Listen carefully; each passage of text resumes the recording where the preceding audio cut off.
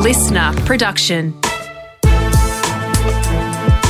This is Global Truths with Dr. Keith Suter. Join us each week as we break down one issue in global politics so that you can understand what's going on in the world right now, but also what's likely to happen in the future. Our host, Dr. Keith Suter, is one of Australia's leading commentators on global affairs and geopolitics. My name is Sasha Barbagat. I'm a journalist. And this week on the podcast, we are asking, are global green resource wars looming because countries are guarding vital materials needed in environmentally conscious cars and products? Keith, it's a bit of a mouthful, this one. Can you break it down for us? Yes, absolutely.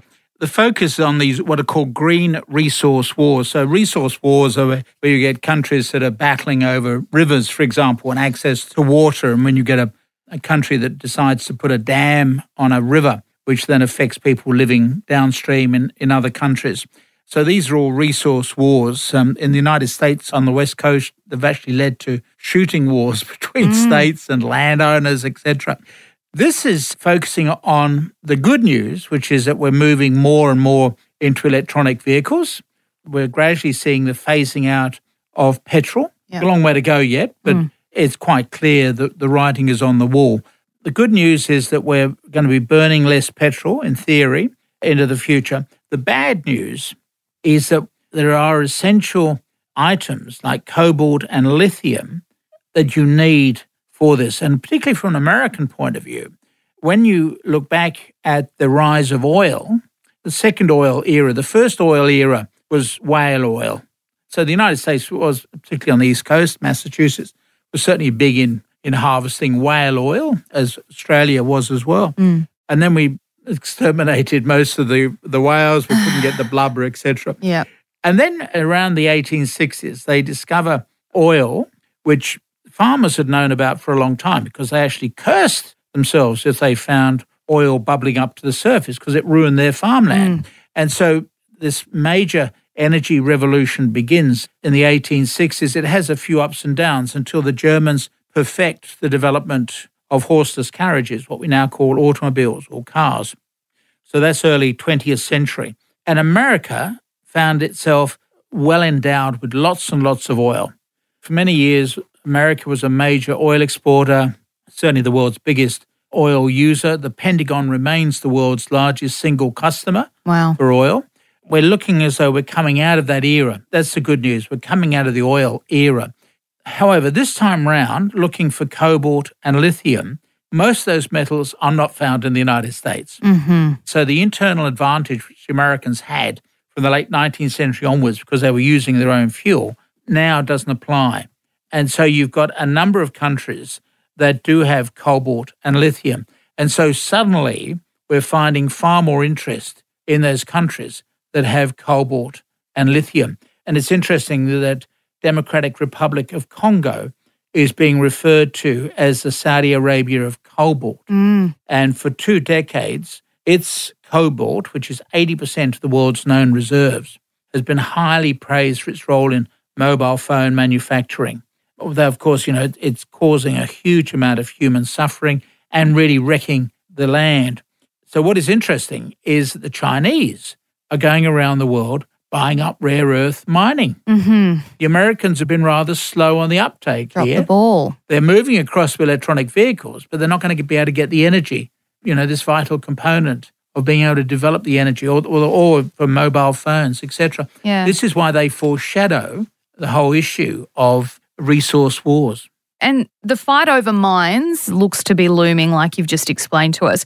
Where are most of these mines located and who kind of has what at the moment? Because I understand China, like you said, has some, but there are other countries buying in too. Let me just say, in regard to Congo, there are 19 mines operating and 15 are owned by the Chinese.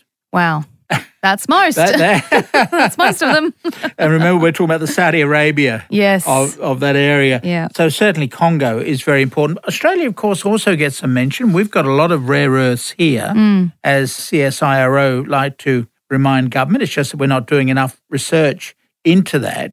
The article says the bulk of the world's lithium production occurs in Australia, Chile, and China. There are unexploited reserves in the southern part of Bolivia, where it adjoins China and Argentina. and there's actually a lithium triangle. Oh, there you ideal go. for mining. China owns lithium mines outright throughout that triangle and in Australia. Yeah, okay. So they're buying up Australia, not only real estate, they're buying up the mines as well. And so 2/3 of the world's lithium processing is done in Chinese-owned facilities. So is this a case then of a lack of planning? I mean, I know the Americans can buy it back off the Chinese, but obviously it's not a cost-effective way to do If it. it's up for sale, they can buy it. Well, that's right. So has this been a case of a lack of planning on a country's part like the US, or have the green manufacturers been too ambitious with their plans? The green manufacturers have simply overlooked this weakness in their ideas, particularly when you look at Tesla's ambition to produce 20 million electronic vehicles a year in the year 2030. And that alone will require close to 2 times the present global annual supply of these minerals. On the one hand, you've got these green entrepreneurs that are so inspiring, but at the same time, we just don't have cobalt and lithium, which will satisfy that sort of level of global demand. Scarily as well, I wanted to touch on this. The process to mine a lot of these materials is then in turn affecting the environment in a negative way. Are the two cancelling each other out, this idea of green vehicles, but let's destroy the earth to make them? I think that's a good way of summarising it. It's interesting to note that in the case of lithium, mining requires evaporation ponds. So you need 500,000 gallons of water for every metric tonne of lithium. So you need huge amounts of water for this processing.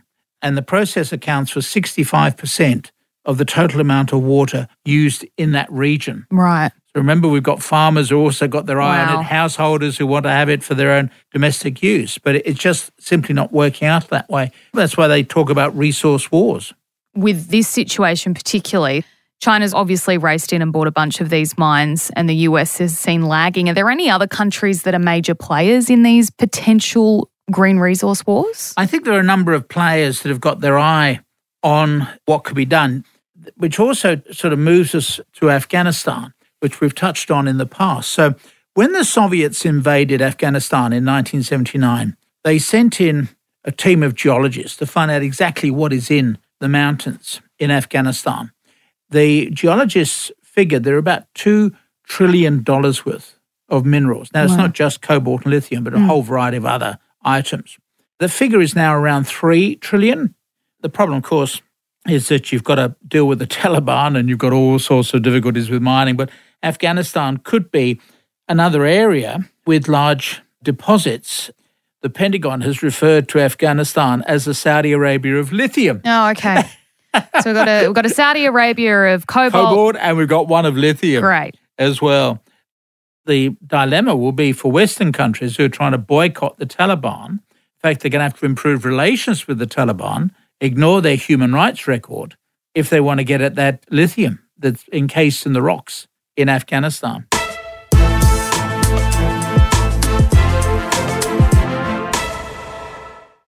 You are listening to Global Truths with Dr. Keith Suter, a podcast in which we break down a topic in foreign affairs and politics to help you understand it better. This week, we are talking about the potential for global green resource wars. Now, Keith, you were just kind of touching on it a little bit in terms of the impacts. We've talked about the environmental impacts of these sort of mines and, you know, the wars that could loom over them. But it's also impacting local communities, isn't it? Oh, it is, absolutely. And we've seen that with a lot of resource gathering, not just cobalt and lithium, but of course you could look at what drilling for oil has done in Nigeria, etc. So Australia is lucky. We have very tough environmental laws. Some would say we should be even tougher. But we do take care of local communities, including Indigenous communities, etc., whereas that does not apply when you go overseas. And of course, the really big worry for people is the whole question of the law of the sea and the seabed. It's an issue in which I've been involved since 1974 when I attended the first session of the UN Law of the Sea conference. That conference was looking at the ability of the international community and individual countries to get to the seabed. So if you can imagine walking into the water here in, say, Sydney, you would walk for quite a while out and you would be on the territorial sea, which goes out for 3 miles. And then beyond that, you would go out for 12 miles, which is now your coastal zone. So we've gone from 3 to 12. So you control everything that happens within that period. But then beyond that, you go out for another 188 miles. That's your exclusive economic zone. Okay. So Australia, if you add up all of our water, we are responsible for about 10% of the Earth's surface. Wow. In our little corner of the globe. Yeah, it's impressive. Include Antarctica, yeah, all of Australia, mainland, all of the islands. They say that when you're flying from Sydney to London, you spend a third of your time just getting out of Australian airspace. Yeah, that's right. You watch the map. So we have a huge amount of area that's going under state control in terms of the exclusive economic zone, which was not what we were originally hoping for in 1974. What the original intention would be is that we would internationalise the seabed. Arvid Pardo, who was then the representative of Malta, gave a speech a couple of years earlier to the UN General Assembly that ran on for 4 hours, which is long even by UN standards. And Pardo, who's a delightful old fellow, I had a lot of meetings with him. Pardo talked about the need to avoid a scramble for the seabed, much as we had had a scramble for Africa a century earlier and the risk of war for the seabed. So he then proposed updating the law of the sea and making it applicable to the seabed. So you're not just looking at those narrow areas around your coastline, but going onto the seabed and getting away from the continental shelf and going right onto the seabed. So if you go looking for the Titanic, for example, it takes you about an hour and a half to get down there, but it's still on the territorial shelf of the Americas. Right. Beyond that, if you go down another 4.5 hours, oh my goodness, you hit the seabed. Yeah. And there are all sorts of life forms down there that are totally unknown on the surface. Because obviously they don't have eyes because there's no light down there. That's right. In 1978, they come across these 3-foot-long giant worms. So it's very nice to know that if we do end up destroying life on the surface of the Earth, they'll still be there. They'll still be there. And then in the fullness of time, millions of years later, there'll be our replacements on the surface. So you're down on the seabed, and on the seabed, there are what are called polymetallic nodules, which look like potatoes. Okay. These are the minerals that have been washed off the land, and they are dense mineral lumps. So the suggestion has been that these metallic elements would contain lithium and cobalt, but also copper, which is another metal required for a lot of battery manufacturing. There is this discussion within the UN agency, the International Seabed Authority, to start issuing licenses to enable companies to start scraping these nodules off the seabed. So Arvid Pardo warned us that eventually technology would improve. My favourite example is North Sea oil. The way in which that is drilled, brought ashore in Norway or the United Kingdom, is a form of technology which would have been inconceivable, say, in 1945. Entire towns built out to sea. It's an amazing engineering achievement for those platforms. In the same way, we're obviously going to improve our technology of extraction in terms of being able to scrape stuff off the seabed. The problem is it's going to damage the environment, and including damaging the fishing as well. So that's going to be another major issue, that we're going to wreck the maritime environment. And, of course, fish are a major source of food, plus other forms of wildlife in the sea, which will be affected by this type of mining should it ever get off the ground. Yeah, and I guess the other concern with that is that territory is fishy, literally. Who does it belong to? Well, we don't know. It's international waters. This could also be ramping up, I guess, of the resource wars.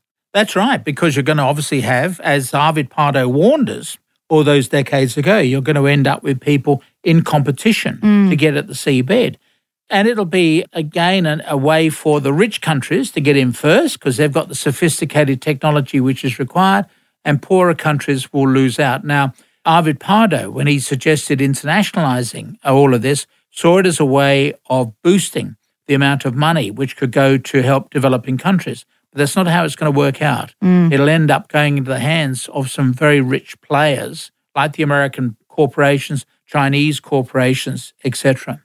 There are calls I've read, and you sent me an article that we discussed by Cox and Cox. Two Coxes wrote this article we're discussing, talking about these potential green resource wars. One of the calls they made was to actually overhaul the green transport industry, Can you talk me through what the authors suggest should happen rather than this reliance on electric vehicles? Yeah, well, what they're saying, in fact, is we just need to get away from the use of private-owned vehicles, etc. Have the creation, to use the Australian expression, walkable communities, have more public transport, and so make life an easier thing by, as they say, consider an overhaul of the whole transportation system to move it away from a fixation on personal vehicles and towards walking, pedalling, and a truly effective nationwide public transport system, as well as very local ones, which could indeed then be run on electricity while perhaps helping to avoid future disastrous resource wars. Now, of course, that goes back to the whole question, well, where are you going to get the electricity from? The coal industry will say, well, you've come back to us, guys. Full circle. So it means we've got to find ways of improving solar energy. And, of course, that requires lithium and cobalt. We're truly in a very difficult situation here, but it certainly does require something that we should look at in a holistic way about how to improve the way in which people move around, perhaps even deciding that we have less physical movement and more movement by Zoom or whatever. So we make meetings more virtual. We can do these recordings not in the studio in the middle of Sydney, but we can do it from our respective homes or something like that. And of course, in a sense, COVID has shown that it's possible. It does. I'm not saying it's perfect because you've got all sorts of mental health issues that has arisen. But it says here that America should aim to produce fewer and far smaller vehicles than are currently planned.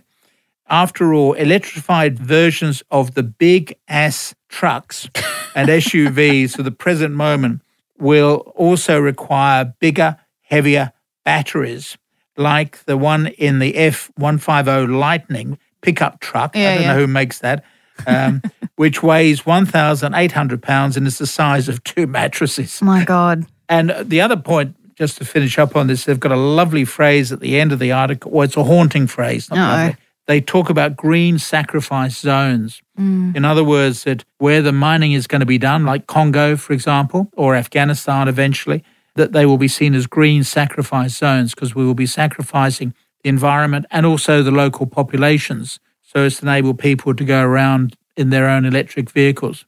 Well, unfortunately, Keith, it looks like there's no other answer but to have to kind of continue with these plans. Thank you so much for all your insights today. Thank you. Global Truths is presented by Dr. Keith Suter and me, Sasha Barber Gatt. Audio production by Niall Fernandez. Theme and original music by Matt Nikolic. Listener.